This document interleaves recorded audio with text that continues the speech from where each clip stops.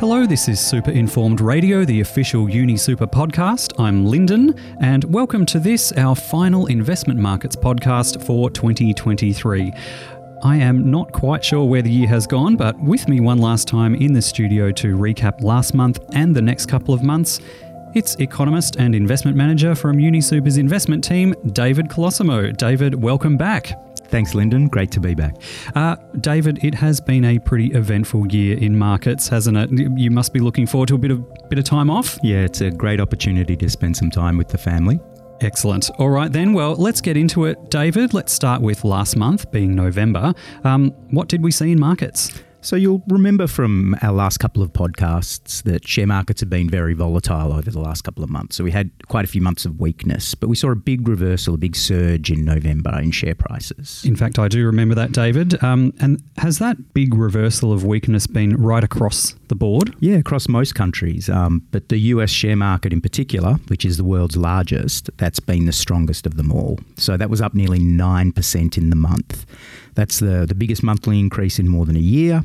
And it's almost completely made back the combined falls of the previous 3 months. So US shares are only about 0.5% off their highs for the year, which we saw around the end of July. Now, Australian markets, they were only about half as strong, up 4.5%, and they've only made back about half of the falls that we saw between August and October, so still not quite near those year highs. And if we look across global share markets, they're a lot more like Australia than the US. Those mid-single-digit gains were quite common. The exception, I suppose, was China, where share markets were down about 2%. And what do you put that strength down to, David? What's behind it? I think it's a combination of a few things, and many of them are interrelated. And so I suppose the first one, we've spoken about bond yields a lot this year. They fell sharply in the month. They were down 0.6% in the US in the month alone. Then we've had much better news on inflation this month. The most recent inflation prints in the US, the UK, Canada, and even Australia, they were all weaker than expected. But at the same time, the activity data is still being quite resilient. So the economy is certainly slowing, but no signs of it falling off a cliff. And so then after the US Federal Reserve held rates steady for a second consecutive meeting in November, the market's just becoming a lot more confident that the US Federal Reserve has finished its hiking cycle. In fact, now the market is actually starting to think there might even be rate cuts coming up in the first half of next year.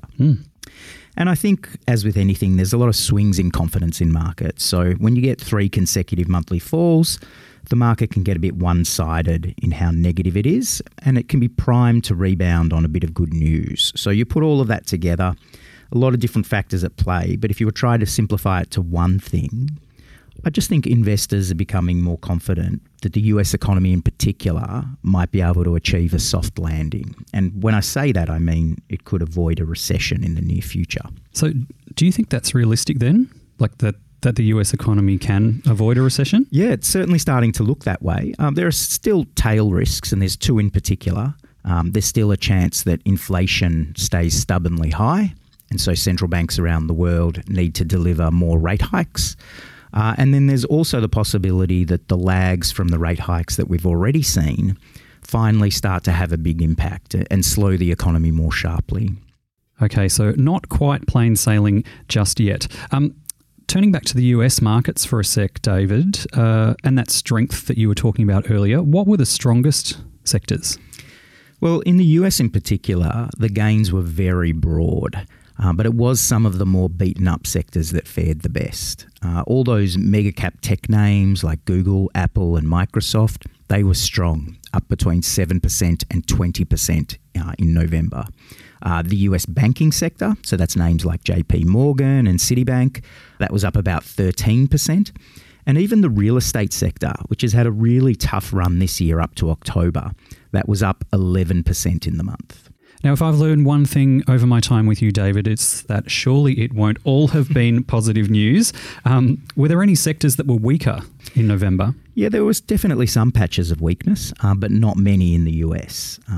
Global oil prices were down 5 to 6% in November. So the US energy sector, where we see companies like Exxon and Chevron, that was down 1.5% in the US. And in fact, in Australia, it was even weaker, down 7.5%.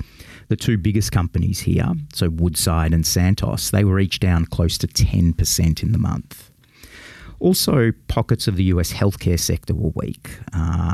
Pharmaceutical company Bristol Myers Squibb, for example, was down 4%. But otherwise, the bad news stories were all company-specific in sectors that otherwise did well. Cisco, for example, bucked the strong technology trend. It was down 7% in the month after management cut their guidance for next quarter's revenues. And similarly, while the consumer sector was otherwise solid, Walmart fell more than 4%. When management comments alluded to a sharp fall-off in sales in late October. Were any Australian companies down, David? You were talking about overseas ones there. What about in Australia? Yeah, here in Australia, falls were more widespread. But when I look down the list of the weakest stocks in the month, the thing that I notice is there was quite a few lithium names. For example, Liontown, which was down nearly 15%. And that's because quoted lithium prices are down as much as 80% over the past 12 months as more suppliers come on stream and demand has softened. In terms of Australian banks, David, a few of them reported their results last month as well. How did that go? Yeah, not bad. The sector had a 4% gain in the month. Measures of arrears are starting to tick up, but at least for the moment, it just doesn't seem like there's big issues on credit quality for Australian households. Bad debts remain quite low. Margins are coming under a bit of pressure with increased competition. And we actually saw really some differentiation in strategy between the banks. ANZ appears to have sacrificed mortgage margin to attract loan growth. Meanwhile, CBA were more intent on maintaining their margin, but that cost them some market share. Now, I'd note that ANZ was the weakest of the majors in the month. That was down more than 1%, while CBA was the strongest, up more than 8%. Now, across the sector, you're really starting to see strong cost growth given the strength in wages, and they've all started to have a renewed focus on cutting costs moving forward. Moving forward, there's also a big concern that there's going to be ongoing margin pressure. So the banks benefited from some discounted funding arrangements during the pandemic, and they're all starting to expire over coming months. And what about China, David? You mentioned shares were a bit weaker there. What's been happening? Well, I think there's been a few interesting developments. I mean, from a political perspective, it feels like China's really been working hard to restore its diplomatic relationships with a lot of countries, not the least of which are Australia and the US. So President Xi met with his counterpart in both countries in a matter of weeks this month. And over the month, the central government's also been a lot more proactive in supporting the economy. So they're pledging support for local governments that are in a lot of debt and also an approved list of property developers. Now, despite this support, economic momentum does appear to be fading a little bit. So during the month, we saw activity indicators like industrial production and fixed asset investment, and they were relatively soft. So as I mentioned earlier, the Chinese share market was one of the few that fell in November. All right, so we're only a few weeks away from the Christmas and New Year holiday period, David. What do we have to look forward to as we head swiftly towards the end of the year? Well, here in Australia, we've got the government delivering their mid-year budget update. Now, we are expecting a real continued improvement in the government's finances, so that does mean that they won't have to issue as many bonds. Meanwhile, in China, there's another high-level policy meeting. That's the Central Economic Work Conference. So their authorities will set out a growth target for 2024 and hopefully an agenda for policy action as well. The Chinese economy continues to struggle under price deflation, a weak property sector, and those funding pressures for local governments I mentioned earlier. And last but not least, David, you accurately predicted the RBA's rate hike last month. Dare I ask what you're thinking for the RBA's December meeting? Yeah, so after pausing for a few months, the RBA actually hiked again last month. They noted that both the economy and inflation were a lot more resilient than they previously had expected. Now, their next meeting is on December 5th, and the US Federal Reserve follows up on December 13th. we're not expecting any change from either central bank. Now, the RBA, just like ourselves, get to have January off, so we'll see them back in early February. So there's a long time between now and then for them to assess current conditions. Excellent. Well, I look forward to covering all of that off with you when we reconvene next year, David. But in the meantime, can I just say a huge thank you to you? We are just so fortunate to have you here in the studio with us at the start of each month, sharing your analysis and insights. You are truly a great mind of UniSuper. So on behalf of our listeners, thank you so much. And I look forward to doing it all over again with you in 2024. Looking forward to it, Lyndon. See you next year. See you then.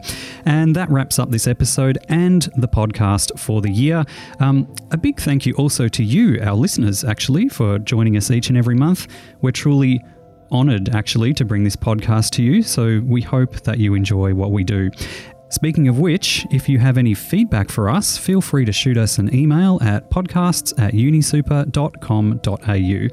As David just mentioned, we're going to be taking a break over Christmas and the new year. We will be back in February. So if you don't want to miss out when we are back, feel free to subscribe to us wherever you get your podcasts or check unisuper.com.au/podcasts at the start of each month. For the last time this year, we are UniSuper, the place where bright minds and passionate people strive to think great and create a future worth retiring for. If you'd like more information about our investments, visit unisuper.com.au. Thank you again for listening. We will see you next time. We hope you have a lovely, safe and restful break. And until then, look forward, think great with UniSuper. This podcast is of a general nature. It doesn't take into account your personal financial situation, needs, or objectives, and we recommend you seek financial advice before making any decisions about your super. Also, remember to consider the product disclosure statement and target market determination that's relevant to you. They are available on our website. The past performance of any investment options that we discuss in the podcast isn't indicative of their future performance, and it's worth noting that just by talking about certain companies, we're not endorsing them for you to include in your personal portfolio.